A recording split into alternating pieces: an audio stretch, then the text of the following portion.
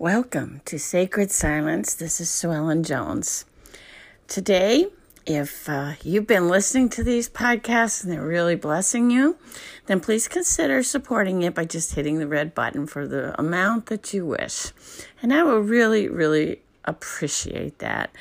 I invite you to my Sacred Silence Facebook group, my Essential Life Essence webpage, and you can access all of the information in my program notes.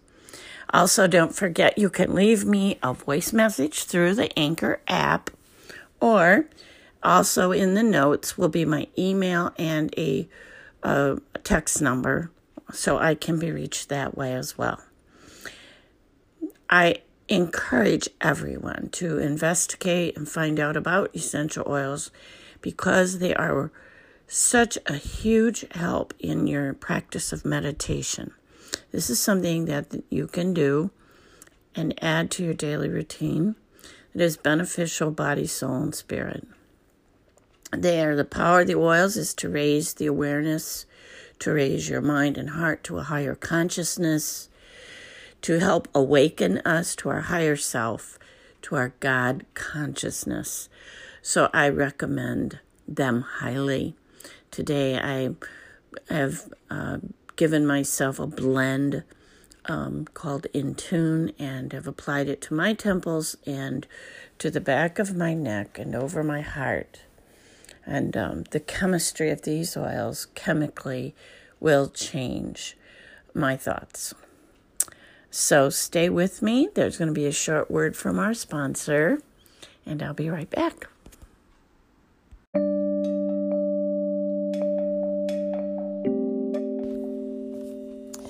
Welcome back to Sacred Silence. Today I'm diverting from my normal format. This will be a teaching meditation. If you are interested in how we meditate, why we meditate, then this one will be for you. So what is meditation? Well, oftentimes the simple and short answer that we have for that is that we are living out the answer to our prayers. In prayers, we make petitions. We ask God, we praise God, we're thankful. And in meditation, we meditate upon the answer, the truth. So let's break that down a little bit. What is meditation? Well, first of all, meditation accesses our quiet place. It's our place where we can be still and know God. And I wonder how many of you always feel successful about being still. You see, sometimes that's the big put-off. We've tried it before, and our minds were racing. The very fact that your mind is racing is a clue that you are not entering into quietness. Therefore, there's quite a bit of the spirit that you are missing. What if you could quiet your mind? And I believe you can. Meditation is one way. Why is our mind working all the time? And is it even possible to be still? Well, the Bible does say that we should meditate on His Word day and night. So I believe the Bible says that it's possible. I'm just going to go back on that. What would the process be? Now, perhaps this is foreign to you. When we pray, we generally bow our heads and close our eyes, and that's very familiar and similar to meditation. But in prayer, we are using our mind to formulate the prayer. And we might even have a list in front of us, and we are going to pray for certain people and certain things, right? But in meditation, we first must enter the silent, quiet place of prayer. And we do that by breathing. You remember in the very beginning, God breathed into Adam the breath of life, and he became a living soul. The word soul here means being. So God's breath is what gave Adam life. He became a living being, a living person, a living soul. When we're breathing, one thing we just never think about it, right? Don't you breathe when you're in bed at night and you're sleeping, you don't remember breathing, but you did. You wake up in the morning, you go about your whole day. You may never, ever, even one time in the course of the day, think about breathing. Just like heart rate and your blood cruising through your arteries and veins, you don't think about how every cell in your body is absorbing nutrition and oxygen and all the exchange of chemicals that's going on. There are many, many automatic functions. Breathing is one of them. And we don't think about it. But when we do put our attention on breathing and we observe its flow, now we begin to think about something, bring into our conscious mind an act and a process, a bodily function that we normally never ever think about, which means we are now accessing a subconscious portion of our brain. Now think about that. Something you never, ever, ever think about, but now you are. And now as you think about it, you are literally putting your brain into a brand new wavelength. That's the science. That's the science. If they put a bunch of electrodes on your head and they had you just begin concentrating on your breathing, then the wavelength would go from alpha to theta, and it would show up, and it does show up.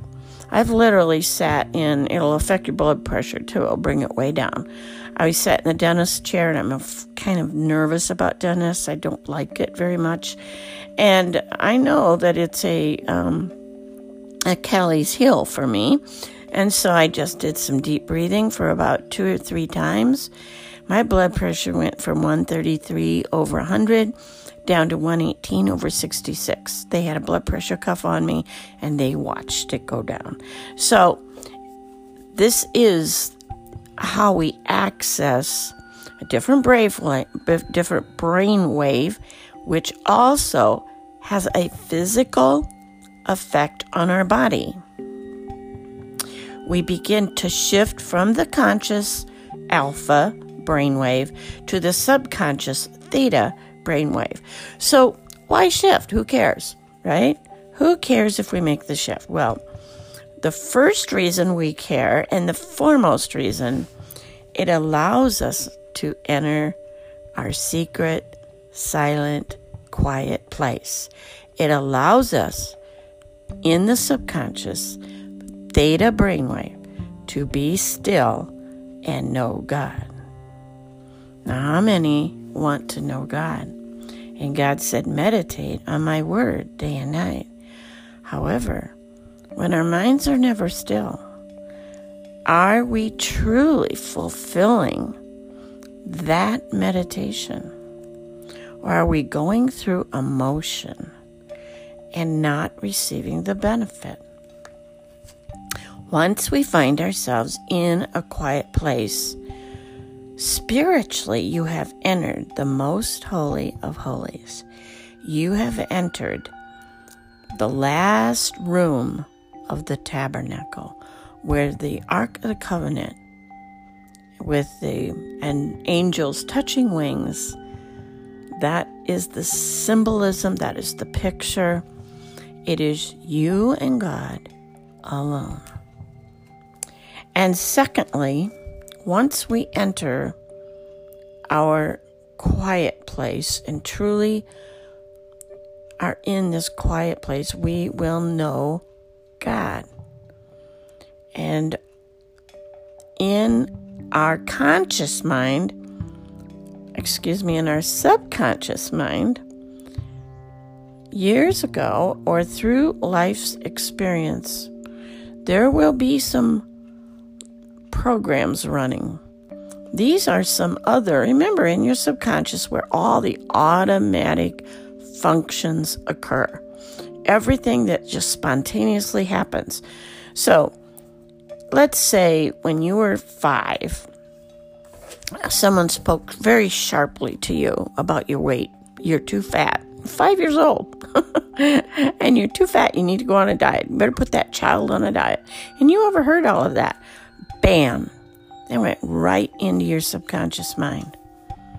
And from then on, every time somebody was offering you food or something, there was a little underlying script that was running. It was a little program running in the background saying that child is too fat, that child is too fat, that child is too fat, you are too fat, you are too fat.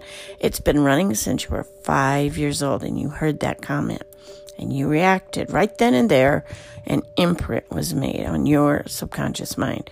And every single time you respond with, you are fat, you are fat, you are fat. That is how we offend a child. And later in life, then we have to learn how to reprogram these messages that we received when we were younger. See, Jesus says that children know him. It is an offense, how terrible it is that we should have a millstone hung about our neck, cast into the deepest sea. Anyone who offends one of these little ones who believe in me. And what is it, who believe in me part mean? It means that those offensive comments were not true. They were lies. And it took this child away from a faith, away from believing that they were perfect. They were wonderful, perfectly made. But now they think they're fat. So that's a great offense in God's mind to offend a little one. So it takes these old, fearful, anxious, and limiting beliefs become available. Now we are in our subconscious mind, and we can now reprogram according to the truth. But what is the truth? What is the truth? Well, the truth is, in the Christian realm, the truth is usually found in the scripture. You can find most or all of truth in the scripture. We know one thing, Jesus would have spoken the truth, and we know that there's much of it is recorded. And so, but what is the truth? And I go clear back to the Garden of Eden. And in the garden, they were perfect, they were whole, they were provided for, everything was perfect. And God said he made them in his image. The truth is your identity. The truth is God is your Father. And it is found in a quiet place. When you are alone and it's just you and God, you will know the truth, and the truth will set you free. And you will know who you are. And that is the most freeing, liberating message you will ever receive in your entire life. So, who did the Hebrew fathers meet when they were in the most holy place? Well, they met their Jehovah God, right? That's why they were in the tabernacle and had gone. Only the high priest entered the most holy place, which, of course, all of us are priests, right? After the order of Melchizedek. So, in your quiet, still place, your most holy place, it's only you and God, right? And your identity is completely in Christ. It says, Christ in you, your hope of glory. Christ is God. Am I correct? God and Christ are one. And in you, it is your entire hope of glory. Right there. We are in Christ. And this is the new creation that was spoken of in the New Testament. The new wine. This is your personal identity, that your DNA carries God's DNA, It's just like your parents gave you their DNA. You've got God's DNA too. The Holy Spirit overshadowed Mary, and she conceived of the Holy Ghost. Well, that's never really changed. Oh boy, here we go. It says the seed of God is in you, and it's incorruptible. I know when Nicodemus asked Jesus, well, how can I enter my mother's womb and be born again? And Jesus said, it's not like that. He said, it's like the wind blowing through the trees, and you see it and you hear the effect of the leaves rustling and blowing in the wind, but you can't see it. So it is with everyone born from above. There is only the wind of God, the change, the turning around and recognizing who you are is all that it takes. All you need to know is that God's DNA, the imaginal cell of God, is in you, as you. And once you access this divinity, your divinity, it's a revelation that God gave me once was, I poured myself into a blender, and I poured Jesus into the blender, and then I put the blender on high, and that was me. And I thought, that was the little vision that I had. And I thought, that is pretty amazing, isn't it? And it truly is, because we are one. Jesus says, just as God and I or the Father are one, and he came to reveal that, so are you and I.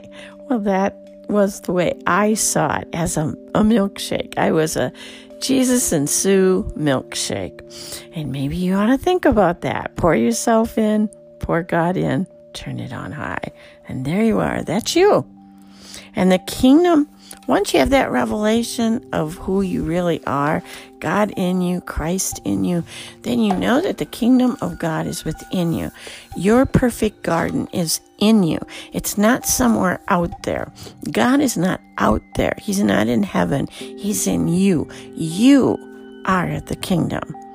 And so apart from being still, this may never happen.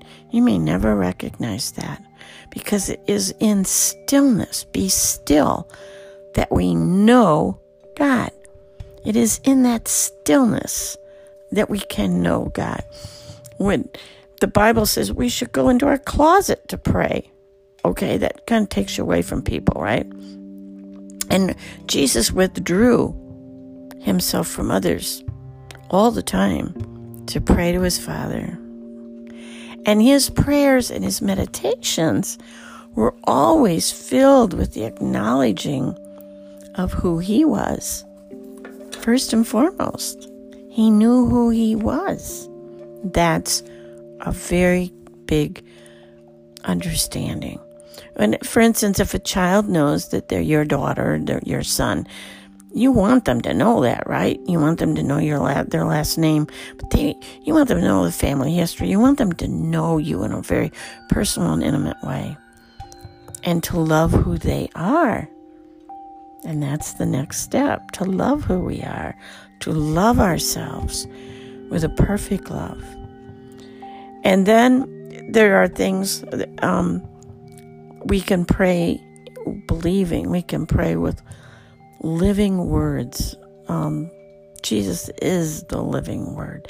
As we pray, we produce words of life. Another part of meditation then is having an affirmation. You don't always have to have one. It would just be a statement. In the Christian world, you probably call it a statement of faith. And an affirmation is really just stating the truth about who you are. So instead of saying, God, I would really like to have some health. Please make me healthy. That would be a prayer. An affirmation under meditation would be, I am healthy. I am perfectly healthy. As you say that and see it scrolling across your mind, it is a visualization. And why would we visualize? Because pictures are God's language. That's why all the stories in the Bible. When you read a story in the Bible, what do you get? You get a picture in your mind, don't you? David and the smooth stones and Goliath, or maybe it's Jonah and the whale, or the big fish, or you know what I'm saying. We always have a nice picture of what's going on. It's in our mind. Now picture yourself and your identity and see yourself doing the thing that you would do. It is fulfilled prophecy. It is seeing the answer. It is seeing the truth before it even manifests in your world. And that, ladies and gentlemen, is what Christian faith is. It is recognizing something before it is. Faith is the substance of things hoped for, the evidence of things not seen. So when we take our affirmation, let's say you were really sick, and so you said, I am healthy. And you said it. You said, I am healthy. And now you see yourself up and about and laughing and happy and full of joy, healthy in every way. And you just see it. You are literally releasing faith that creates your reality. Because the very next thing that happens is the manifestation. When things aren't manifesting for us, we have to go back and check ourselves. What do we really believe? We may have a whole ton of limiting beliefs working under the surface. And those need to be revealed to us. Actually, when you get into meditation, if you follow through, you can actually uncover many of these limiting beliefs, and you can bury them, because all that subconscious stuff is revealed in meditation. Okay, so our visualization says your circumstance, whatever it is, maybe you're unhealthy, plus your perception. Your perception is your visualization, seeing in the spirit, using your mind's eye, believing, walking in the spirit, seeing what is in God's world. God said, by my stripes, you are whole. Doesn't mean you will be, might be, could be, should be. It says you are. So now we're just going to see it in our mind's eye. We say it with our mouth, believe, and you confess Jesus with your mouth, and you believe it in your heart. You confess your health with your mouth, and you believe it in your heart. Same thing. And in the New Testament, Jesus was asleep in the boat, and there was a raging storm going on. And in his mind's eye, Jesus, in his theta brainwave, because he was asleep, he was perfectly calm, and he was really seeing the world as a peaceful place.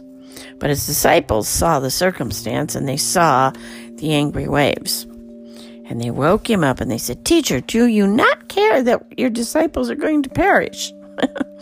And Jesus, of course, cares. Of course. He says, peace be still to the waves. And then he looks at them and he says, do you still have no faith? I think he was suggesting they could have done that themselves. Look at the wave, look at the circumstance and see it. Say to that wave, peace be still. See it in your mind's eye as already done. And watch what happens in your world.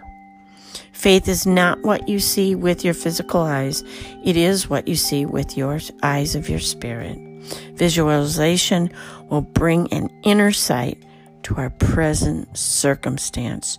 Spirit sight or visualization comes before the miracle. Well, then we need to be thankful. With the highest form of faith is thankfulness, because we are being thankful for that which we have not yet seen. So in the case of health, we would say our affirmation, I am healthy. I am happy and I am healthy. We would see it in our mind's eye, we would just see ourselves healthy and happy, doing things we haven't done in years because of ill health. And now we say, thank you. Thank you for all this wonderful health that I have chosen health. I have chosen to be healthy. I've chosen to believe the word that God is the God of the impossible. I have chosen to believe all things are possible to him who believes. And being thankful is the highest form of faith. And Jesus says, be thankful in all things. So if you don't like where you are right now, be thankful. Where you are right now, just be thankful. Because that is the only way out. I hope this has helped you today. There's a lot I haven't said. We have not talked about free will and what that really means. We haven't talked about sin. What does that mean? But I will say this. I want to say this much about sin. The greatest, most horrific thing that can ever happen to a living human being is to not know their identity in Jesus. Once you know that, everything else will be okay for you. Once you know that, it is the secret of the universe. For a Christian, there's many other streams, there's many paths. Many of them are similar, say similar things, using different language or different symbols from different cultures. It is not about judging. It is not about being right. It is simply believe that God is good all the time. God is good. Until we meet again.